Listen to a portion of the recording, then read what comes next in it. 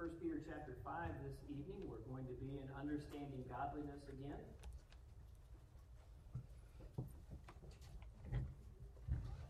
1 Peter chapter number 5 is where we are this evening, preaching on humility. Joking with Jason, Graham spent the day at our house today, and the boys thoroughly enjoy it when any of their buddies come over. But after dinner, we had just a little bit more time to kill, and so I was done and ready for church. And I said, Graham, you want to play a video game with me? You know, I beat my son pretty soundly at the video game, and so he said, sure, Pastor, bring it on. Right? I said, oh, you don't want to go to church and tell everybody you lost in a football game to Pastor. I said, you don't want to tell people that. And I said, but I'll play with whatever team you give me. And he gave me some stinky team, and he took my Bengals. I know all their plays when I play against Drew, and I was thoroughly humbled by a teenager. And it was even worse because Drew's sitting there, because I usually whoop him pretty good. He was going, come on, Graham, rub it in, Graham.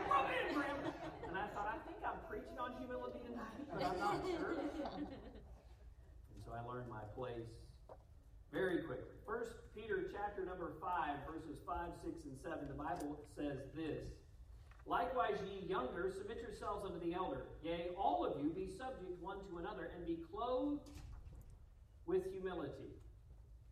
For God resisteth the proud, and giveth grace to the humble. Humble yourselves, therefore, under the mighty hand of God, that he may exalt you in due time, casting all your care upon him, for he careth for you. Father, help us this evening as we look at this idea of humility, and particularly how it applies to godliness and how it helps us understand what it's like to live a godly life. How necessary it is for the godly life. Give us your grace as we've sung of this evening to understand these truths. In Jesus' name, amen.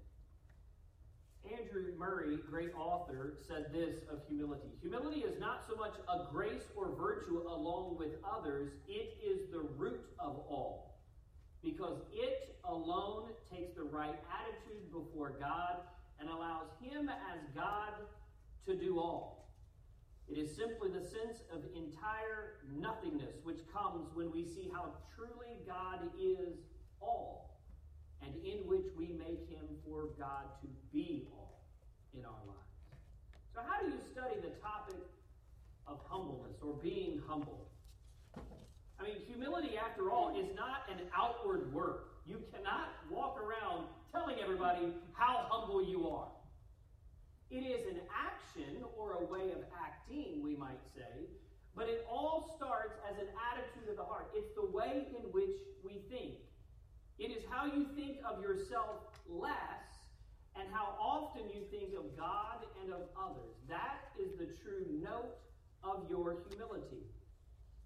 Moses and his humility is highlighted for us in Numbers chapter 12. His humility is displayed in his intimate relationship with and by his submissive attitude towards the sovereign and almighty God. You can study this in great detail in Numbers chapter 12, verses 1 through 9, where Miriam and Aaron are questioning Moses' authority. And friend, it's a bad idea to question the authority that God has placed in your life for your good and for his glory. But Miriam and Aaron do so. They ask very arrogantly this question in Numbers 12 and verse 2. Hath the Lord indeed spoken only by Moses? Hath he not spoken also by us? And the answer, by the way, was yes. In certain seasons, God had used both of them. But Moses was the leader, and they had failed in the arena of humility. And they go on and say, and the Lord heard it. In other words, haven't we spoken and the Lord has heard it? God describes Moses this way in the very next verse, in verse number 3. Now, the man Moses was very meek above all the men which were upon the face of the earth. Friend, if God says that about you, it's true. Moses, with all the complaining and all the contempt from the other leaders, merely led with humility from Egypt through the wilderness and to the promised land. Yes, he had his failures and his faults, and that kept him from entering the promised land, but he was a humble soul. He was a man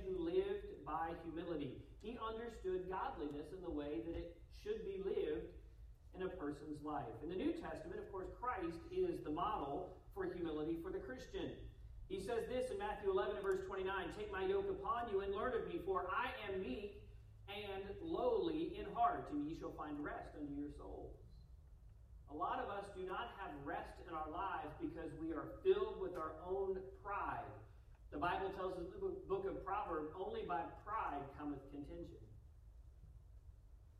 Philippians, Paul tells us there and speaks of our Savior Jesus Christ in chapter 2 and verses 6, 7, and 8, who, being in the form of God, thought it not robbery to be equal with God, but made himself of no reputation, and took upon him the form of a servant, and was made in the likeness of men, and being found in fashion as a man, he what? Humbled himself, and became obedient unto death, even the death of the cross. This evening, what I want us to do in understanding godliness is to understand humility. We will both form it, furnish it, and foster that humility as we seek to understand godliness. And so we begin with recognizing our sinfulness. How do I become humble? I become humble by recognizing I'm a sinner. Now, we don't want to strut around as if we're proud peacock sinners, but I mean in the sense that my sins sent Jesus Christ to Calvary. It is my sins that need to be saved. It is my sinfulness that needs to be redeemed. Knowing that you're a sinner forms the basis for Christian humility. The self-righteous person lifts himself up in pride and forgets that he or she is but a sinner saved by grace. Sin causes us to become disappointed when we have failed God. In reality, however, recognizing sin in our life and knowing that's what we have been saved from should cause us to humble ourselves before God, that he has been gracious to us at all. God does not want angry outbursts over the realization of sin in our lives. He wants us to humbly submit to his Spirit through open confession of our sin. Friends, if you are aware of your sinfulness, repent of it. That is the surest way to remain humble. Recognize your own sinfulness. One author has written it this way: humility is the spontaneous recognition of the creature's absolute dependence on his Creator. He goes on in another portion of his writing to say, humility is the logical outcome of sin consciousness. It's the natural outflow of knowing that I'm a sinner. It's that I deserve nothing but hell. But I get everything of God in salvation. Isaiah chapter 10 and verse 33 says, "Behold, the Lord of hosts shall lop the bow with terror, and the high ones of stature shall be hewn down, and the haughty shall be humbled." I think I accidentally wrote Jeremiah 10 and verse 33. That was for a Sunday sermon. You'll see Jeremiah later. This is Isaiah 10 and verse 33 in your notes there. Peter's admonition in 1 Peter 5 is that you and I are to be clothed in humility. But in our natural man, we are clothed in haughtiness, not humility. And Isaiah the prophet warns Israel that the haughty is going to be humbled. And that humility begins by understanding our own sinfulness, who we are. Proverbs 18 and verse 12, "Before destruction, the heart of man is haughty, and before honor is humility." There's two things as we recognize our sinfulness then this evening that we must note. Letter A is our condemnation. We must recognize our condemnation. John chapter number 3, verses 17, 18, and 19, not verse 16, but beginning in verse 17, talks about the state of that we're in. It talks about the condemnation that is upon us. For God sent not his Son into the world to condemn the world, but that the world through him might be saved. He that believeth on him is not condemned, but he that believeth not is condemned already. It's the natural state of man, in other words, because he hath not believed in the name of the only begotten Son of God. This is the condemnation, that light is come into the world, and men love darkness rather than light, because their deeds were evil. You and I have no hope of relationship with God in our own sinfulness. Sin always brings God's wrath. It always will be condemned. And so if there is sin in your life, it's not something to be proud of, it's something to put away. It's something to put off. The great passage in Micah is where we often turn. Micah declares Israel's sinfulness towards God. Take your Bibles and turn back there. Hold your place here. We'll finish tonight in 1 Peter chapter number 5. But back to the Old Testament prophet of Micah. It's a passage that as we come to it and as we read it, we know the verse that we're going to talk about, and it's in verse number 8 of chapter 6. So go to chapter 6, but building our way there in understanding humility, Micah declares Israel's sinfulness towards God in chapters 1 through 5. He effectively lays out the case against Israel. In verses 1 through 5 of chapter 6, God frames Israel's typical response. In verses 6 and 7, he actually, in verses 6 and 7, uses Balaam's response to Balak, which is not recorded in the book of Numbers, but God records it here under the prophet's hand. In an attempt to curse Israel, he says, there's not much I can do. I can bring thousands of rams to the altar, but if God's not in it, it doesn't matter. It doesn't matter how pious I might try to be, it's not going to change God's opinion. I have to humble myself. And we find then in Micah 6 and verse 8 that God establishes how to please him. It is that we must love mercy, it is that we must do justly, and it's that we must walk humbly with our God. Here's how he answers it. He hath showed thee, O man, what is good. What doth the Lord require of thee? But to do justly, to love mercy, to walk humbly with thy God. Micah goes on in this passage and warns the wicked of Israel that the wickedness that they engage in would rob them in verse number 13 of their health. He says this in verse 13, therefore also will I make thee sick in smiting thee and making thee desolate because of thy sins. It will rob them of their hopes. In verse number 14, he says, thou shalt eat, but not be satisfied, and thy casting down shall be in the midst of thee. Thou shalt take hold, but thou shalt not deliver. And that which thou deliverest will I give up to the sword. In other words, whatever you've earned, whatever you've worked for, he said, because you will not humble yourself, because you will continue in your sins, instead, he said, I will take it from you. Their wickedness, rather than their humility, robs them of their health, their hopes, and in verse number 15, of their harvest.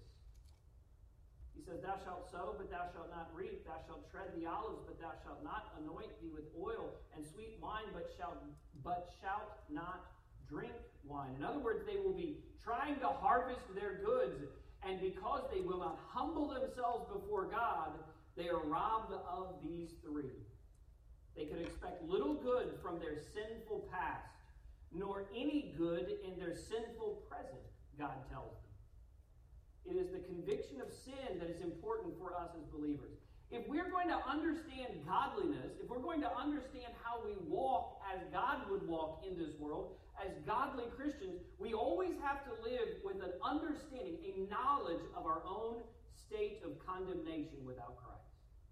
That really gives you the perspective that you need. You are nothing. I am nothing without Jesus Christ. The deceitful lie taught in many churches today is that God loves you and you don't have to change who you are. That is a haughty spirit and the fullness of pride at its zenith. God loves you. Yes, that is true. But he had to die because of the way we were and because of the sins that we still commit. That's why he had to die. That is the humbling element in understanding our sinfulness, our condemnation. Sin condemns, and that should humble us. But we also are humbled, let her be, by our condition. Paul sums it up, and we'll not turn there. I want you to stay here in Micah because I'm going to look at chapter 7 in just a moment. But Paul in Romans chapter 7 sums up the believer's condition battling sin in verses 14 through 24. In that particular passage, you will see an honest and humble distress of a sinner who is saved by grace, who is still struggling with his present condition, having a sinful nature and a spiritual nature still within him, and the war that goes on. That is the kind, by the way, of understanding of our condition. That is the kind of humility that is necessary to be victorious. Yes, there is a sinful man within us. In fact, here's what he says in verse number 18 and verse number 24. He says, "For I know that in me, that is in my flesh, that is in my sinfulness, dwelleth no good thing." Paul had good perspective. He was humble. "For to will is present with me." I want to do what's right. Have you ever parents had to discipline or correct your children, and you can see in their faces and their eyes that they wish they had never done that thing they did which was wrong. But guess what they can't do? Change their condition. They're still guilty. This is what Paul is struggling with. "But how to perform that which is good, I find not." It's not that it's past finding out. It's able to be found out. It's just in that moment, in that condition of sinfulness, he continued in the sin. And grace did abound, but not to his joy and rejoicing. He was humbled that he found himself constantly in a state of sinfulness. We come to the end of chapter 7 of Romans, and he says, "Oh, wretched man that I am, who shall deliver me from this body of death?" Verse 25, I don't have on the board. He just says, "Thanks be to God." And that is Jesus Christ, his Lord. This is a humble and healthy attitude for every Christian. Understand our condition of condemnation if there was no salvation. A humble and obedient realization, recognition that we are sinners saved by grace. Humility in godliness is formed by recognizing we're sinners. It is furnished. Humility is then furnished in our life. In other words, it's built up by rejoicing, number 2, in salvation. By rejoicing in salvation. There's a great lesson to be learned in our salvation. It is why religion is wrong. If I can earn heaven through my good works or penance, then I have every reason to boast in my own salvation. If I can actually earn it, then I have every reason to walk around and say, "I'm better than you. I've earned more than you have. I am going to get a big reward in heaven." But the Bible says just the opposite of that. There is no boasting except for in the Lord. There's nothing you've done to earn salvation. Boy, that's humbling. Sometimes it just hurts your pride. You think, "Well, I'm a pretty good person. Jesus got a deal when he got me." And God says, "No. It cost me my son." Paul defines true salvation this way in Ephesians 2, verses 8 and 9. "For by grace are you saved, through faith. And that, not of yourselves. It is the gift of God, not of works, lest any man should" what? Boast. Keeping us here in Micah, the reason I didn't have you turn back, the prophet answers God and Israel from chapter number 6 in chapter number 7. We find him repenting and looking to God's salvation because there's no hope of salvation in them themselves. Their path to success was to humble themselves before the mighty God. And we pick up our reading in verse number 7 of chapter 7. He says this, "Therefore, I will look unto the Lord. I will wait for the God of my salvation. My God will hear me." This is the remnant in the last day rejoicing. "Rejoice not against me, O mine enemy. When I fall, I shall arise. When I sit in darkness, the Lord shall be a light unto me. I will bear the indignation of the Lord, because I have sinned against him, until he plead my cause and execute judgment for me. He will bring me forth to the light, and I shall behold his righteousness. Then she that is mine enemy shall see it, and shame shall cover her, which said unto me, Where's the Lord thy God? Mine enemies shall behold her. Now shall she be trodden down as the mire of the streets. In the day that thy walls are to be built, in that day shall the decree be far removed." We find that in humility, Israel and we find forgiveness. Put these in your notes here underneath this first thought, I think. Maybe I didn't. It brings forgiveness. In verses 12 through 17, the humility for Israel doesn't just bring forgiveness, it brings victory. Look what he says in verse number 12. "In that day also he shall come even to thee from Assyria, from the fortified cities, from the fortresses even unto the river, and from sea to sea, and from mountain to mountain. Notwithstanding, the land shall be desolate because of them that dwell therein, for the fruit of their doings." In other words, their wickedness has ruined the land. In this millennial kingdom, it will be restored. In verse 14, feed thy people with thy rod. The flock of thine heritage which dwell solitarily in the wood, in the midst of Carmel. Let them feed in Bashan and Gilead as in the days of old. According to the days of thy coming out of the land of Egypt will I show unto him marvelous things. The nations shall see and be confounded at all their might. They shall lay their hand upon their mouth. Their ears shall be deaf. They literally will not be able to conceive or speak of the greatness of God, the victory that he will give to them. Verse 17, they shall lick the dust like a serpent. They shall move out of their holes like worms of the earth. They shall be afraid of the Lord our God and shall fear because of thee, Israel, God's chosen people. Humility brings them forgiveness. Humility brings them victory. But in verses 18, 19, and 20, humility brings them favor or God's grace. Verse 18, who is a God like unto thee, that pardoneth iniquity, and passeth by the transgression of the remnant of his heritage? He retaineth not his anger forever, because he delighteth in mercy. He is merciful to the humble, by the way.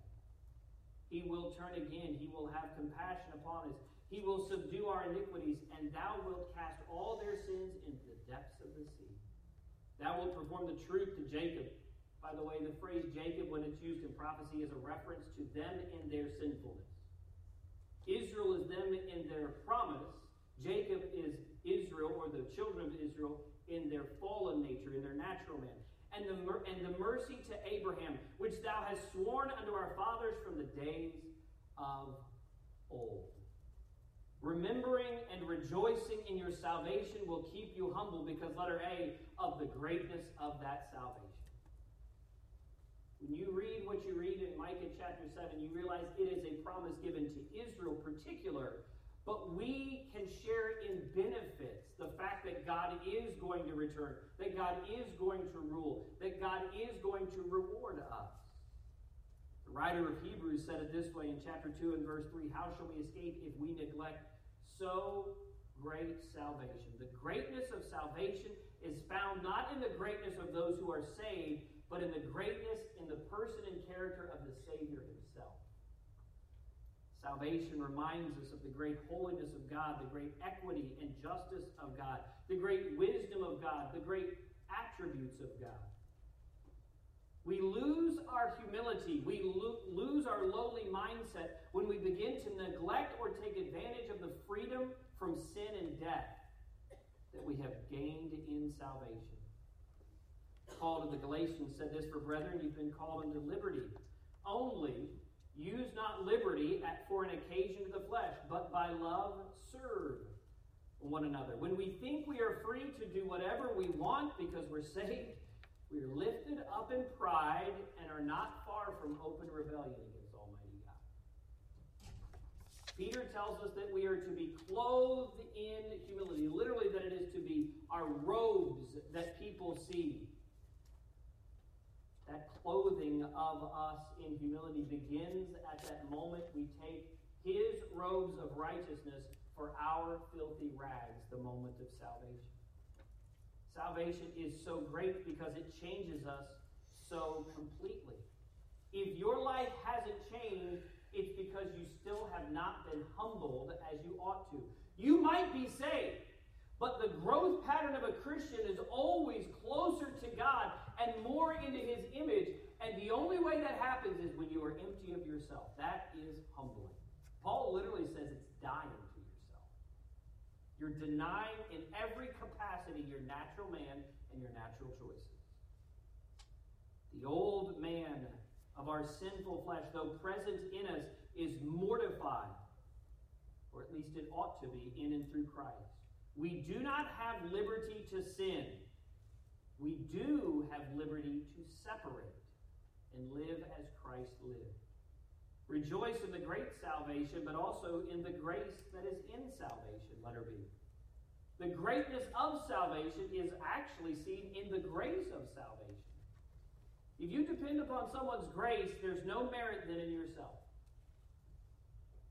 If you have no way to get home and you're on the side of the interstate, I was going to say internet, I don't know if you're on the side of the internet or not, but on the side of the interstate, and I stop my car and I pick you up, probably not a wise decision, but if I know you, you are only at my mercy and grace to make it to your destination.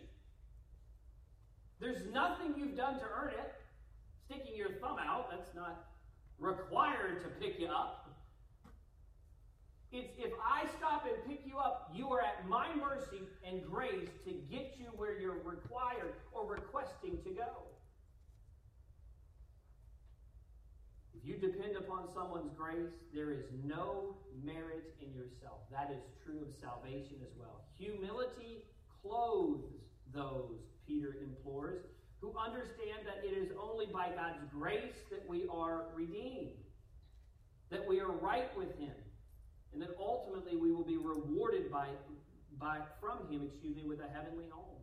James says it this way in James chapter 4. Do ye think that the Scriptures say in vain, the Spirit that dwelleth in us lusteth to envy? You know where envy comes from, by the way? Go back one verse there for me, Care, if you can't do. Thank you. Do you know where envy is? Envy is just pride. The spirit, the mind of your natural man that is in you, it lusteth. It's continually envious of someone else and their position, their possessions, their person. It is the idea of, I'm a little jealous of them. If you raised kids, you see it all the time. I can't believe they got what that I wanted, Dad. How did they get that? Little kids that prayed with me thought that was funny. Probably right. But if we exercise this kind of thinking towards others, by the way, it's not just the little ones that do it. It's all based in pride, not in humility.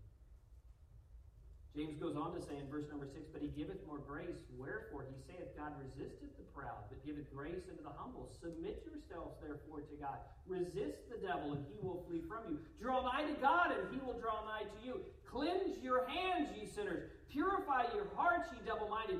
Be afflicted and mourn and weep. Let your laughter be turned to mourning, and your joy to heaviness. Humble yourselves in the sight of the Lord, and He shall lift you up.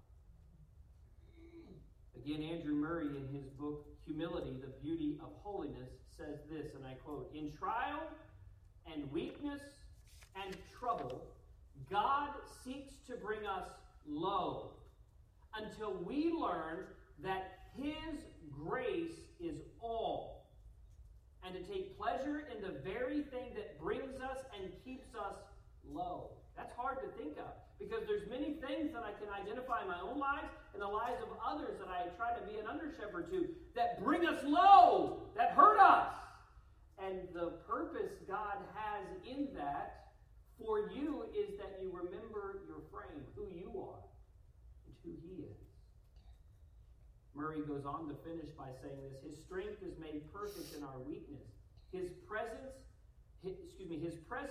filling and satisfying our emptiness becomes the secret of humility that will never fail us. Later he says in another book, Humility and Absolute Surrender, the humble man has learned the secret of abiding gladness. The weaker he or she feels, the lower he or she sinks, and the greater his or her humiliations appear, the more power and presence of Christ are his or her portion. Think on that. When we see God's hand moving and trouble abounds in a person's life, we often want to say, well, it's because of their sin. It might be just a refiner's fire, making us humble and usable. God can only use those who are truly humble before Him. That's what we have to understand in godliness. Humility and godliness is formed by recognizing our sinfulness. It is furnished by rejoicing in salvation. But third and finally, it is fostered through real service. To foster something means to accommodate it, to make it possible.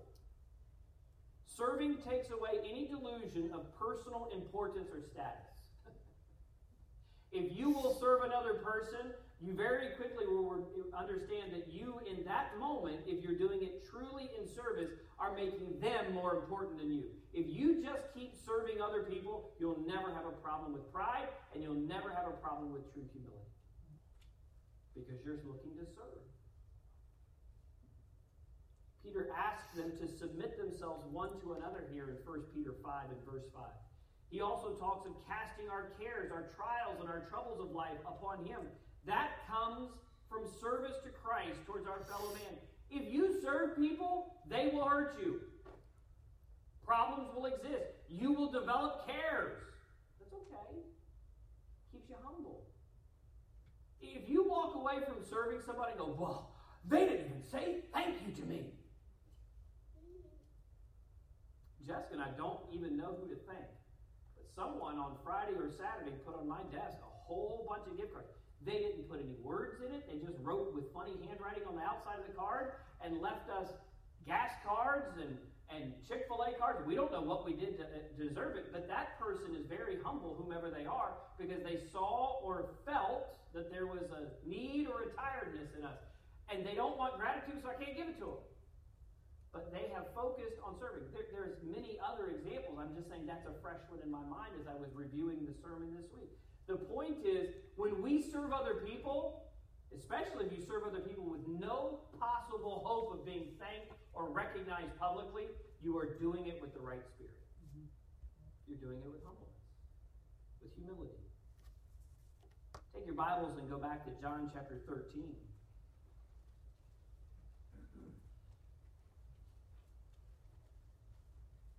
Some of you know in my office I have a picture of Jesus washing Peter's feet. And in the picture, the church years ago, it might have been for like the 3rd or 4th anniversary, somebody said, Pastor, maybe Jason and Jolie went down and got it back when Lifeway was still a thing. And it was a picture, and they said, well, what would you like? And I was like, you know what? I was in Lifeway the other day, and I saw a picture that I just loved. And the church family for the church anniversary bought it, and I keep it in my office. I love it.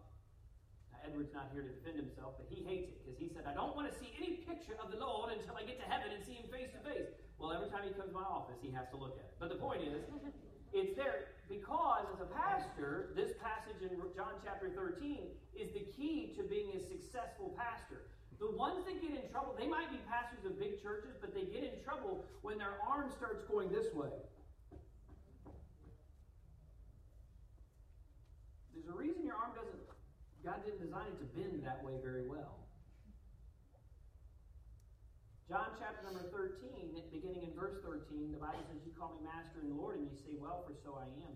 If I, then your Lord and Master, have washed your feet, ye also ought to wash one another's feet.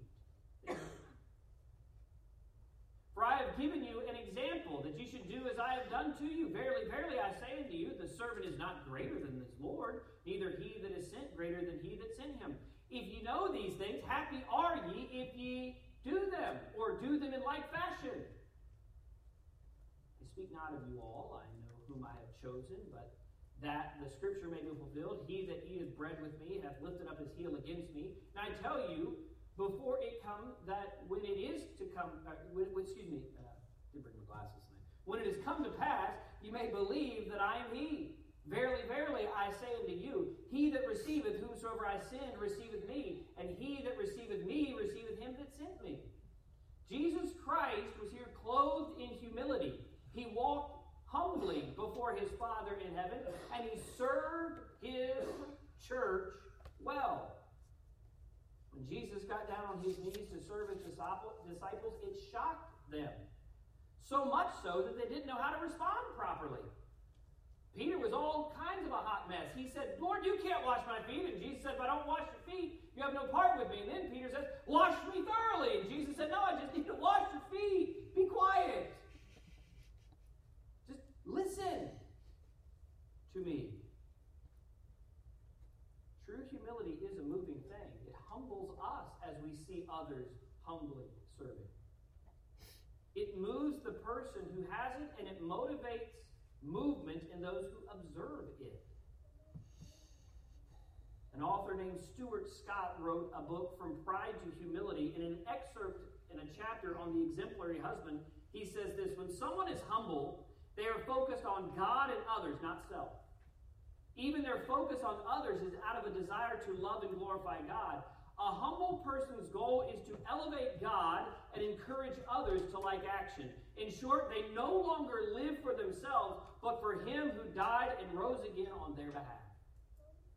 So 2 things, and we close. Humble service is for our God. 1 Corinthians 10:31, whether therefore you eat or drink or whatsoever ye do, do all to the glory of God. This kind of humble thinking changes our expectations, but it does not change our efforts. In other words, some people will work less diligently if they know that nobody's watching and they're not going to get credit for it. That's not a humble soul. There's no true humility in that. True humility says, I don't care who sees or who knows, I'm going to do my dead level best because I'm serving God and I know He's watching. Humble before Him. When we serve, not expecting any praise, but from God one day, someday, then there will be no pride or hurt feelings when the rest of the world, the church, or even the pastor fails to notice what we've done. And that's how it sometimes happens, isn't it? He doesn't even know. By the way, most of the time you're probably right. I try to observe as much as I can of those that do good in the church, but I can't see it all. Whatever we do humbly for God's glory, is what 1 Corinthians 10:31 tells us. And whatever positive impact on our ministry for God it has, He's the one that gets the glory, not us. Paul to the Corinthians in 2 Corinthians 5 and verse 15 says, "In that He died for all, that they which live should not henceforth live unto themselves, but unto Him which died for them, and rose again."